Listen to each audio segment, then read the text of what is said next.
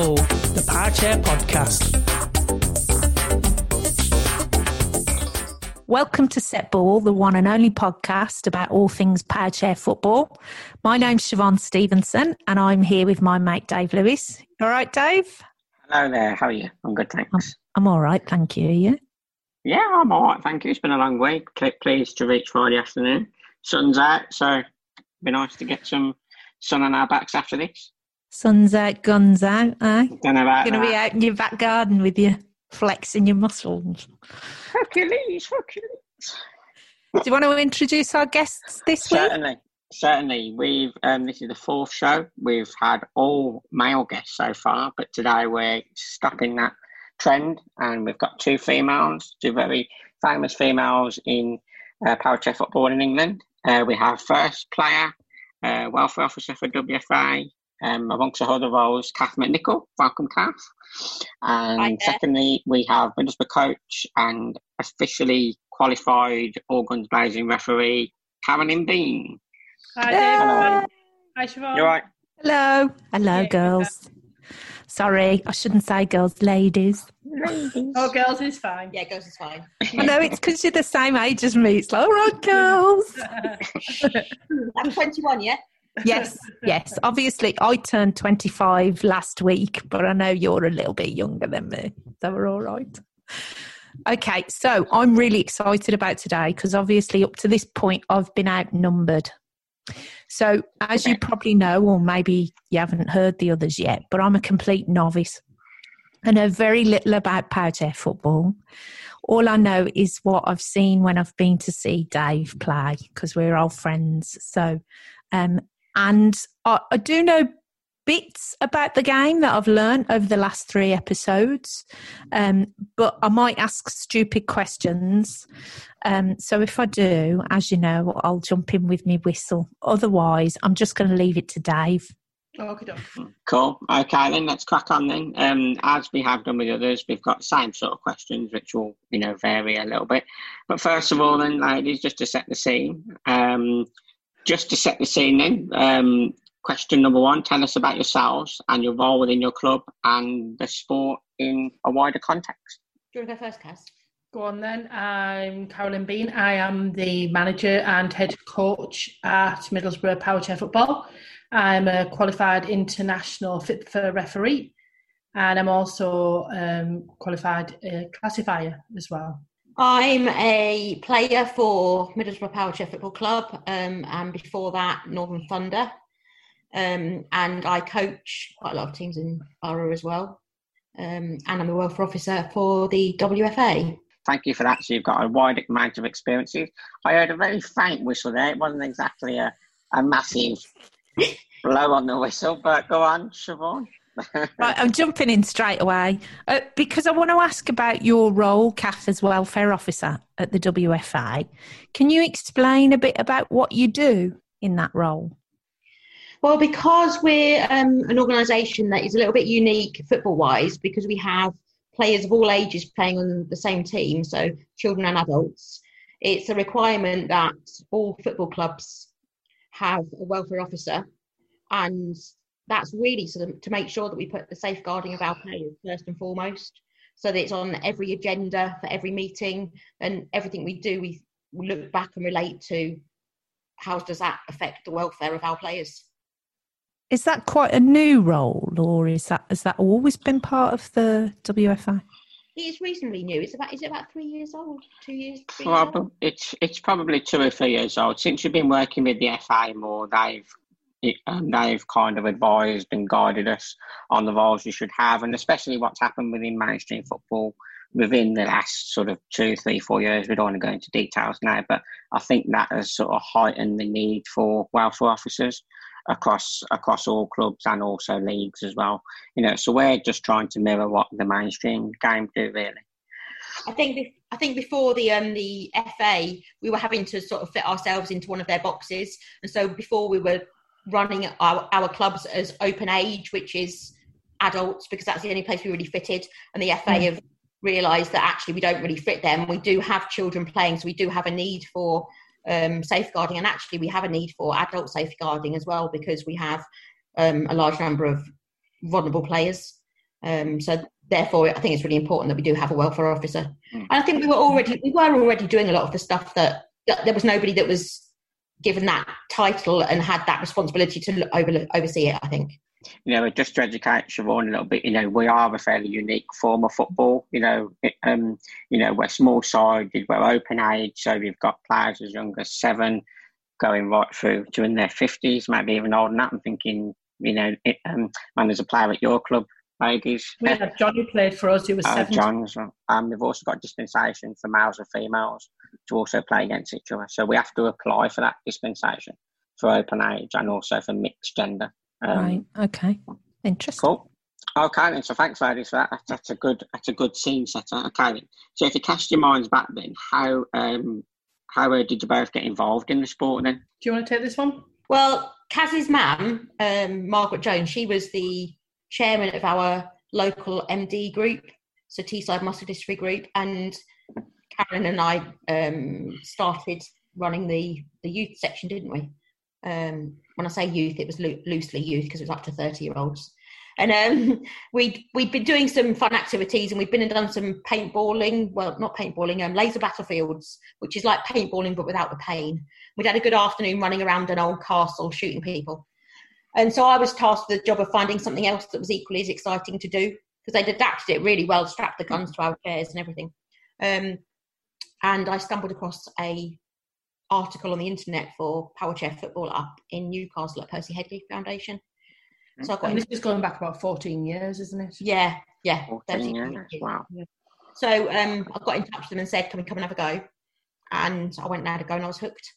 But they're an hour away. So I played for them for a number of years, and then we decided that we needed one down here in Middlesbrough. And so with us and a few other people that live in the area, we got together and set up the club in Middlesbrough.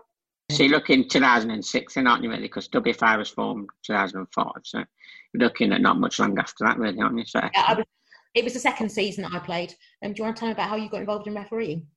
When we set the club up in Middlesbrough back in 2011, one of the rules for joining the National League was that every club had to provide a referee. Oh, okay. And at the time, there wasn't a referee course. So one of our friends who was a referee came down and helped us out. And then a couple of us from Middlesbrough did the course because we had to. Okay. We should look at bringing that rule back in, I guess. I think so. I honestly think so. Yeah. I think Siobhan just blew a whistle. It's not working very well today, the whistle. Not working at all, really, is it? I should have a proper whistle, really, shouldn't I, today, just for today?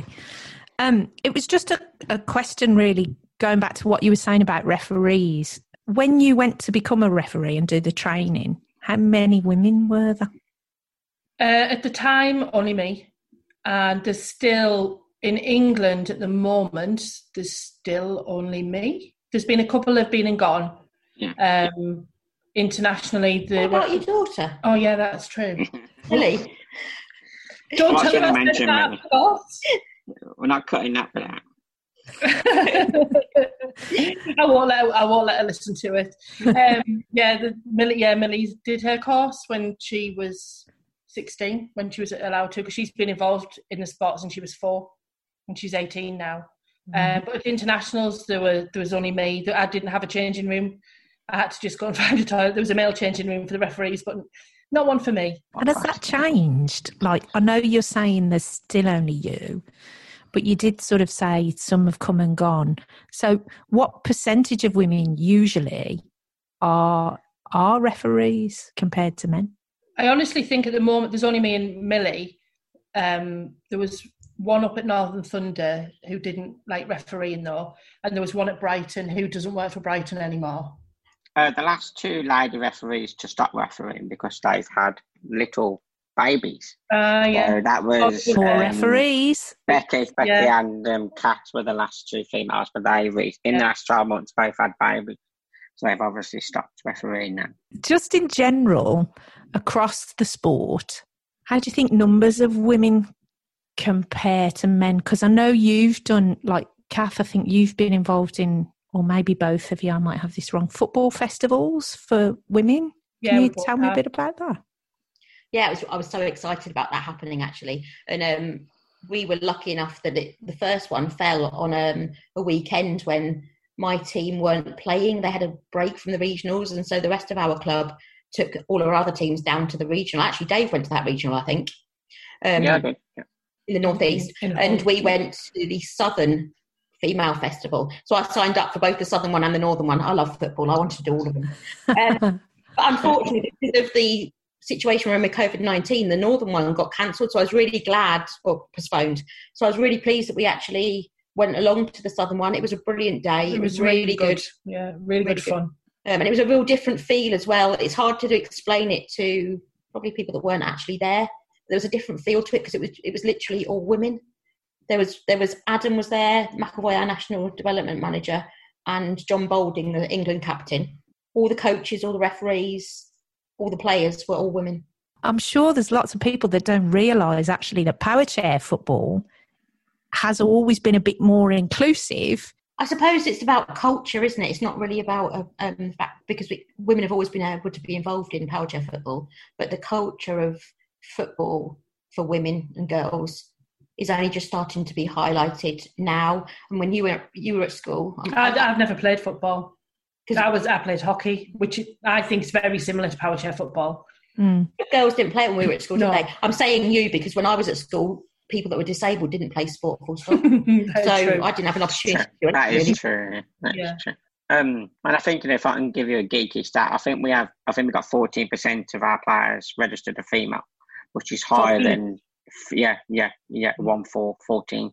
But that's higher than the average across Europe, which is kind of hovering like 11-12% in France and Switzerland, places like that, Ireland. So we are just slightly above the average, but like you say, you're the only female referee alongside your daughter. So one of the interesting things when I looked at the female players at National League, it's amazing how many of that 14% actually play in goal. okay, I haven't noticed that. I think there's quite a few in the Championship as well, as opposed to the Premiership. Yeah, I don't know whether it's nobody wants to play in goal, so the females of the team go, oh well, I'll go there then. Yeah, I think we've had this conversation before, or I've had this conversation before with other people about terminology. And I think I heard you say something about that at some point, Carolyn, but it was one of you. I think it was me, because I think for me, I think we really need to be aware of what we say and what message that gives to girls and women in power chair football. So it's really easy, particularly if you've got a team that are all boys, which doesn't have to be the case, but in some cases it has just felt like that, because obviously it's only 14% of the population, the power chair football population, are women. Because of that, we need to be careful about what we say. So if we're talking about the lads or the boys, even if they are a boys or a lads team, we need to be aware that then people are thinking, oh, is it for me? Is it possible for girls to play? But it might be subconscious, but I think that's the effect it can have, that we really need to be careful about what terminology we use. I do think it's important, because it can, even the strongest of women, in my experience, it takes two things really to welcome somebody into an environment and give them, encourage them to kind of stick with it. It has to be a sort of inclusive environment where they feel comfortable, even if they make a mistake. But they need to see role models as well. And I think, like, every one of these we've done so far, whenever I've mentioned a question, like whenever anything's come up about women, both of you have been mentioned. So, it's clear that within the game, you are viewed as really important figures in the game. Because you've both got history with the game, you're both strong women who have continued in the game. So I think it's important as well to have clear role models. How do you feel about being role models? I think it's just because we're both competitive, isn't it? Yeah. About everything. I've got a little bit of a reputation for being quite loud. Really? I'm a bit of an adrenaline junkie, as much as I can be. I love a good roller coaster if it's not one that throws you around too much. So yeah, I think it's it's probably about our competitive and Yeah, thrill-seeking natures. absolutely. I think it's good for young girls that are coming through to have the role models there. Mainly, I think, so they can see that actually we can. It doesn't matter. We've got a disability. Yeah, and I think with regards to there only being 14%, it limits the pool of players that you've got.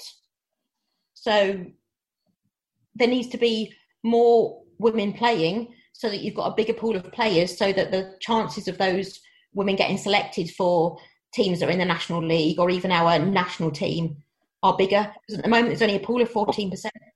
We'll come on to the national team. I want to ask a question, Rob, but just to highlight that one of the teams in the National League, Cheltenham, do have more female players than male. So myself and Brad did the coaching at Cheltenham. We, can actually put a team of females on, which I did want to do before the end of the season. But obviously, it was cut short because of COVID-19. But we were going to do that to say this is the first all-female power chair football team. That would have been really cool to play us. That would have been cool. We had three girls this season. Yeah, we were looking forward to we could have done an all-female match, you know what I mean? Yeah. It would have been quite good. Yeah, okay. Well, but obviously, hopefully we can get back to it soon. We'll come on to what you've been doing on lockdown later on. I just wanted to go back, sort of turn the clock back a little bit, Kath, right? Because you were part of Northern Thunder before you joined Middlesbrough. So, so can you tell us what does it make to make a winning power chair football team, if you know what I mean? Because when you're at Thunder, you won a few league titles, you're very successful, and then you've taken that on to Middlesbrough. Well, I suppose you really probably should be talking to my coach, but because I just did as I was told. But I did play a very different role in Thunder. So I played up high, popping in those goals, and I had a really good team behind me.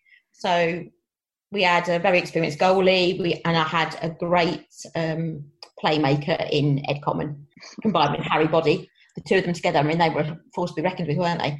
Yeah, definitely. Still are in many ways. I'm not saying that they could have done it without, probably could have done it without me, to be honest. But I sort of found my own space. So I learned how to create space, to be in the right place at the right time, when to shoot, when to pass back. So those sort of things I learned quite quickly. And actually, it happened at about the time that classification became used in our National League. So I think it probably is about knowing your role and knowing other people's roles. And we did a lot of skill work. We did a hell of a lot of just plain old skill work and also playing the game. But my role at Middlesbrough is a lot different. And I'm learning now what Ed was actually doing. He's an amazing player. Just a little another stat for you. I think you still hold the record for the most goals in the season with 50. You may be joined with Harry Bradley, but you are definitely up there with the most goals in the season in the National League. I know it was 48 league goals. So I believe that 2 of those are cup goals, but I'm sure it's 48 league goals. Yeah, it's around that mark. Yeah, I remember Steve Kelly joking around with me saying that he wouldn't have bought me a real trophy if it was 50 goals. Right then, I think it's time for 2v1. 2v1! We've got some questions to fire at you. It's first 2-3, so it's the best of 5. General knowledge power chair questions. Some you'll be given a time limit, some you won't. If you get it right, you get the point. If you get it wrong, I get the point. I have a feeling you might win 3-0. You need to tell me how long you want on the clock. First one, we won't have any time. It's just 2 names. I think they'll get them very easily because they're intelligent ladies who know a lot about power chair football. Ladies, ready? Which 2 players hold the record for the most yellow cards in the National League? Dave Lewis. Absolutely. Oh, wow. The way you said that, then it's like... Is the other one Amy? Is the other one Amy? I don't know. She gets a lot. She does get a lot. I think, what about Rob Thompson? Oh, yeah. Rob Thompson. You're right, yeah. It's me and Rob. Dave Lewis and Rob Thompson. Wharton's got form now. Wharton's got form. Absolutely. Yeah. Robert, I only get to the red cards. I've never been red carded in my life. You know what I mean? Never been, no. Oh, I'll have to remember that, Dave. No. And I wasn't simping either, despite people saying I would be. I wouldn't. Poor really blame Amy. I most of think it. it's hilarious that, like, Amy's the one that's got the red I know. cards and you haven't. And Amy's the one that's seen as bad-tempered and you're not. That's hilarious. I'm just a gentle little man.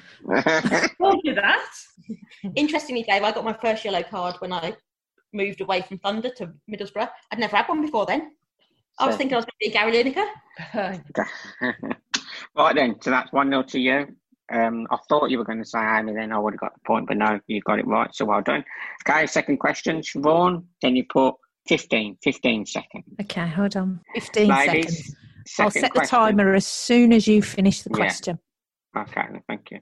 Right, ladies, 4 power chair clubs in England beginning with the letter M for mother.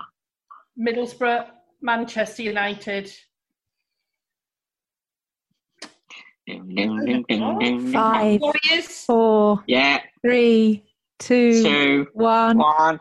Well, Time's up. You've not done it. We wanted 4. You only named 3. Man City Stars. yeah. 1-1. I'm surprised at that. Well done. Point to me. Right, ready for the third one? Give you 30 seconds for this because you've got 10 answers to provide. Okay. Okay, 10 answers. No trick questions here. Name 10 players that have scored 100 or more goals in the National League since it started. Cass McNichol. Ed Common. Harry Boddy. Johnny Balding. Rob Lu- Thompson. Yes. Louis Hammonds. Yes. 6. Chris Gordon. 7, yeah. Seb Finch. No, not 7. Sam Smith. Yes, 8. Dave Lewis. 5, Oh, yeah. 4, 3, Jimmy Wharton. 2, Patrick No. Kelly. 1. No. That's Time's it. up. No, you got 8. I don't really. Oh, Charlie Kitcher, you could have had. Picture, yeah. Daniel Kay. Yeah. Jordan Williams. Rosie. Oh, well. Right, no, you didn't get it. So it's 2-1 to me. Okay, 2-1 to me. Well done, ladies. I'm shocked you didn't get that. I'm really pleased. I'm shocked I'm winning. Okay, potentially last question, but we'll have to get another one out if you get this point. All right, think back. The FA took over the running of the England team in 2013, okay? So that's 7 years now. So Siobhan, 30 seconds again on the clock. Yep. Name 10 players that have played a competitive game for England since the FA took over in 2013. I think it equates to 2 tournaments. Yeah, no, 3, including the World Cup. Yeah, Well, World Cup. including the World Cup. So 10 players, go. 30 seconds. Dan Kay. Charlie Kitcher. Dave Yeah. Lewis. Matt Yeah. Francis. Greg Baxter. Brad Bates. Chris Gordon. Yeah. Johnny Balding. Ed Yeah. Common. Harry Yeah. Boddy. Yeah, you've done it. Yeah, well done. Wow. 2-2. Well done. All I can say is wow. Right, last question. 30 seconds again on the clock. Okay.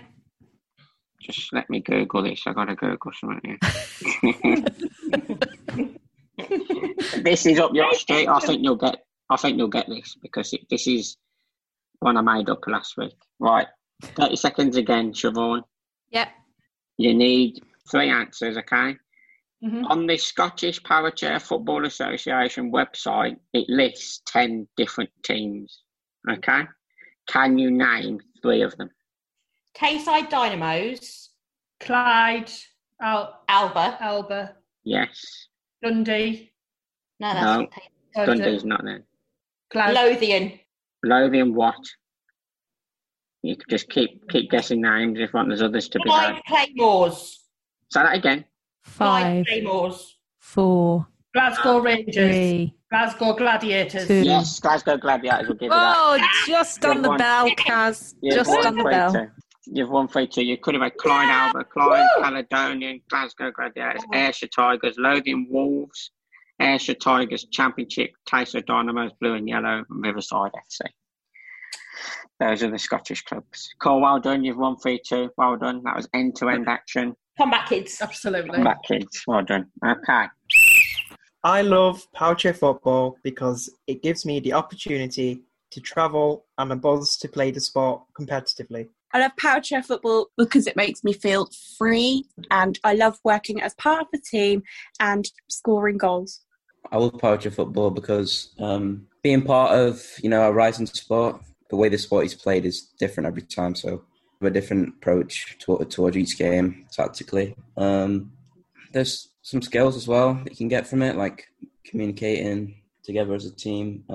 And also you can build some good friendships as well. I love power chair football because it's one of the only sports that I can actually play and be really competitive in. I'm a person that really likes to be competitive, really get stuck in. And because of my condition, this is basically the only sport and the best sport that I can do that. So yeah, just got to love playing it. Welcome back to the second half. Dave's just been thrashed in the first half by Kath and Kaz. I wouldn't say 3-2's a thrashing. You just had to hope you got it wrong. You didn't have to do anything. True, very true. That's the idea of the whole thing. We're very limited what we can do in lockdown. But, basically I'm just hoping you get them wrong.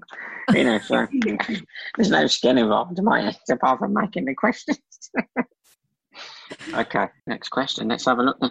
We realised then, season was cut short. Football activity for power chair stopped in March. We had to cancel one of our National League weekends. So how was your season before that, before we stopped playing? And also, can you tell us a bit about what you've been doing during lockdown? Because I understand you've been painting garden gnomes and doing a lot of activities. I think this season, at the start of the season, because we had quite a young team. There's a couple of experienced players, but a lot of our team are quite young. So we were using this season to rebuild, relearn, and learn new things. The new ones, particularly, some of our players played different positions, and actually we were just starting to get together. They were starting to get to know each other. Starting to get the results just before lockdown. So I'm really hoping that when we come back that they'll still remember all we practiced. But during lockdown, we've been watching raves of old games. So if they don't know how to play after lockdown, I don't know when they will. That is true. We've watched a lot of games while we've been off. We watched them all together as well, which is really good fun. Gives me a chance to get a bit of coaching in as well. Yeah, we've been lucky enough to have John Boulding join us for one of the sessions as well and talk us through how the England setup works and how they play. And we watched a game with him so we could see it in action. It was really good, wasn't it? Really good fun, yeah. And then we've also, on a different night, we've been doing a weekly quiz and then getting together on a video call afterwards. And we did things like Borough Bake Off, where we all baked and showed what we baked each week. And we did the loo roll challenge video, which was great fun to do.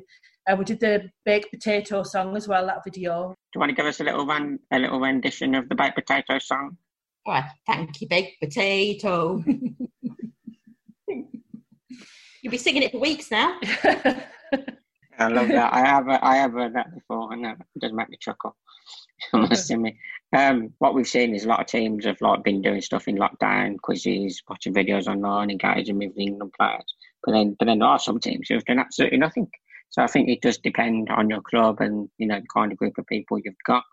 So certainly there has been a lot of online meetings, but also some have been fairly left to their own devices. So yeah, I think our clubs really value, all the players and the families really value our family feel, and we are just one big family. So it's been really important for us to actually stay in touch with everybody. And as the social distancing lockdown things reducing, next month we're going to start and visit our players in their gardens and just see them and just to touch base with them again. At 2 meters. At 2 meters, obviously. I've actually just started doing that because I work for the Albion Foundation. That's what we've just started doing. Like the ones who aren't very good on Zoom, who don't want to come on Zoom, we're actually getting out to the houses. I went to two yesterday and sat in the garden. So it's nice to see people and get out there. People, first thing they say is they're missing power chair football. So, absolutely. That we are. Kaz likes seeing all the players, whereas I take pride in seeing how many people I can get to retweet. We had Matt Lucas retweet us, by the way, for the baked potato song. You did. I think that's Well, excellent. We should have a competition, most famous celebrity retweet or something during that. Yeah. That was. I think there was a whistle. It's like There was a whistle. It's like the faintest whistle, and I'm still playing on. I just wanted to ask a question, going back a little bit to this idea of going and visiting people. I live in a shielding household as well because my husband's classed as vulnerable category, and he's apprehensive to go out now that shielding's pausing and everything. It's a bit of a struggle because I think for people who have been completely shielded, it's quite a hard thing to step over the front door and push yourself and force yourself to get out. And it was just, I wondered what you sort of like how many people have been engaging with you on Zoom and stuff like that, and then how many of those still want you to come and visit them in their garden? It varies, doesn't it? We think, it's calming down a little bit and we might only have a few people join the quiz, and we try to make ourselves available for Zoom, and then we think, this might start stopping soon because there's not many people turning up, and then the next week there'll be like 5 or 6 we haven't seen for a few weeks. Yeah. So I think it's about being available. So we see it as we would be using that time. We've already committed to volunteering that time every week when we were doing training anyway. So just by being available on Zoom, that's not really a hardship. And so I think that's about being available, isn't it? Yeah, I think so. And I think a couple of our players struggle with the technology of getting on Zoom. So they will be certain ones first. There's another couple of players that we know that are struggling, like you say, being isolated at home and to interact, so they'll also be ones that we might just pop in as we pass because they're a bit apprehensive to going over. Yeah. Also, I think there's some as well that don't want to join in the group Zoom because they're reminded of what they're missing. So I think there is an element to that as well. There is an element though that I think if you do a Zoom call like during when you should have training, then it keeps that routine as well because people are falling out of the routine. And I think if you have that regular contact in the diary every week, like I do with Cheltenham, like Sunday afternoon, 2:00. But last few weeks, people have been venturing out more with the family, so we've had to move it. But I think having that routine definitely helps, having that set thing to focus on. Doing the Tuesday and Thursday nights, just like we would normally. Yeah, that's why we stuck with it. No, I think that works really well for for a lot of people, really, just to have that focus, something to focus on and engage with every week, because that's, there are some people with very limited engagement with other people. So I went to see a player yesterday who was a very experienced wheelchair player. If I said his name, you'd know him. But, he's totally on his own, really. He has people popping in a few times a day. But, hours and hours and hours on his own. But he seemed fairly happy, to be honest. But just felt a little bit sorry when I came away, Yeah. And I didn't want to leave. Do you know what I mean? It was... he's probably happy in his own company. Yeah, I think he is. I think for some people who maybe have just been at home for all that time, it's quite overwhelming to then go out and see a lot more people on the streets, and everything seems a little bit overwhelming, I think. Yeah. But that's the case for us. We've not left the house. We've had online deliveries, etc. But I think that it's been a lot easier by the fact that we've had nice weather mostly. Yeah. So Right then, we are coming towards the end, so just a couple more questions. We've got one more before we do the final challenge. And asking you two ladies is very experienced, people involved in the sport more than 14 years.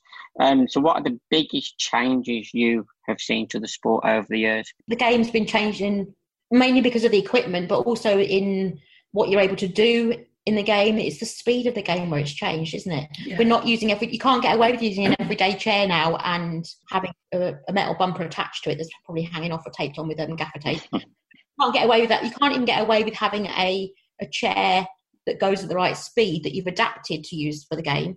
You've really got to have a chair that's been designed for the game, and the game is that quick. How do you manage running from one end to the other as a referee, Kaz? It's that quick. Really fit. That's what it is. I do think that's what one of the changes with refereeing is. Quite often during the games, you're running from one end to the other because it is so quick. You don't seem to get nowadays. You don't get like 33-0 score lines either. No, I think those have gone. You get nines, maybe 9 pushing to 10, but the double figures have generally gone these days. It's much more like football scores now, aren't they? Yeah, and there's far more games because of the chairs the last few years where both teams score. Whereas you had so many games where it would be, something 0, 3-0, 2-0. But you get, more than half the games now both teams score, which I think, just helps overall quality. It helps bring those teams at the bottom further to the top. And if you look at the goal differences over the last few years, the numbers at the top are going down, and the goal differences at the bottom are getting smaller. So they're not so, minus 94, you don't really see anymore and stuff like that too. It makes it really, really fun to watch as well, I think, the speed of it now. And like you say, the goals, the amount of goals scored, it's great to watch. I could watch it all day. I could always watch it all day. But like when I originally first started playing, nobody would beat Aspire or Thunder. Yeah. You just didn't, there wasn't any scores there might be. Whereas nowadays, even the top teams are reachable. You can start a game thinking, yeah, we'll beat them. But yeah, definitely. There were teams you couldn't beat. You just weren't going to. Yeah. No, I mean, it's a lot more open. I think, the championship as well, having the sides come through last year, Newcastle and Teesside go straight through, that's never seen that in the sport before. So that again mixes up the teams and the divisions and stuff. So we'll have to see, but yeah, certainly have to agree with you with the speed of the game. And obviously the chairs have been a big factor. We're able to do a lot more now than we could previously. Okay, anything to add on that, Siobhan? Otherwise, it's a final challenge. No, I think. Were you awake? Hello. I was having a technical issue, just because this week we've had so many technical issues with Kath and Kaz, and they've jumped through hoops for us, literally with different types of technology. So this week we're on Zoom, so if it sounds a bit different, that's why. But obviously I'm not as quick with Zoom, so I'm muting and unmuting myself and then missing the buttons. The final challenge. Okay, so ladies, we briefly explained before, final challenge. Basically, you get 40 seconds, name as many English power chair clubs as you possibly can. The main rule is don't repeat an answer. So you can, Carolyn, you could start and name 5, and Kath, you could take over and name 5. You can alternate it. It's entirely up to you. Just don't repeat an answer. And be careful with like West Brom and West Brom Fossils and Nottingham and Forest, because they're one club just affiliating different teams. It's like, Middlesbrough's the club, and then you affiliate Reserves and Discovery. Okay? Start North, Kath, yeah? Okay. Okay, they've got a tactic, they've got a method. I'm going to try and keep score with my fingers. Okay. Are we ready? We're ready. Okay. Ready, steady, go. Northern Thunder, Newcastle United Foundation, Darlington, Middlesbrough, Teesside, Jorvik Warriors, Leeds, Hull, Norwich, Greenwich, Sevenoaks. Go. Brighton, Portsmouth. What's the new name, Kath? Solent. Bournemouth. Yeah. Cheltenham, Ocean City. 4, 3, 2, 1. North West Bees. Time's up. You got 21. Well done, that was excellent. You did well, 21. Okay, we believe we've reached the final question. And it's one we ask all our guests, and I'm particularly interested because you're a referee, Kaz, and obviously Kath, you'll definitely have something to say about this. But if you could change one law of the game in power chair football, then what would it be and why? I think the 2-on-1 rule needs to be not as far between the two players, because there's often for instance, I'll use Ed Common, he'll pass to Sam, who might only be 2.5 metres away, but does it actually matter that he's only 2.5 metres away because the pass was on anyway and the opposition wasn't going to interfere with that? So we do look more objectively at the 2-on-1 rule now, and we will allow, if somebody's moving away, we'll realise that they're not involved in the game. But I do think that, particularly in attack, I just think it's a little bit close. What I would like to change is, this is sort of come from another game, so it's come from hockey actually. I was talking to Millie about it because she plays hockey, and I was thinking about, I'd quite like to remove the one touch from a throw-in. So in hockey, they have now as a self-pass. That would encourage dribbling. So I don't want a self-pass, but I'm thinking maybe you could have 2 touches. So that would increase what you were able to do from a what we call a throw-in, a kick-in. And I could see that, right, would enable you to be a bit more creative. Because we haven't got a 3-dimensional pitch, we can't throw it over. So you can get a bit crowded around the defenders can get quite in your face when even though they've got to be 5 metres away. So I think that if you're able to have a double touch, you could do more with it because we haven't got that 3-dimensional part. So I'm thinking. Okay. Interesting. Excellent. Now, I have heard about the 2v1, where there has been other people say that, especially players, to allow a bit more leniency when attacking, because if you're passing in a tighter space, it's actually more skillful, and it's actually, if you've got less space to pass in, it's actually harder.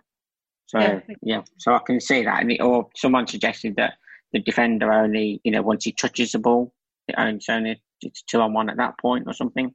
I don't know. There's variations on the theme, I suppose. There's the final whistle. Thank you so much. And hopefully when all this calms down, we can embark on the Set Ball, the Power Chair podcast tour. And we'll come up to Middlesbrough and watch the game. And Dave can drive. Cool. Yeah. Thank you anyway. We've been stars. Set Ball is an Outer Circle production.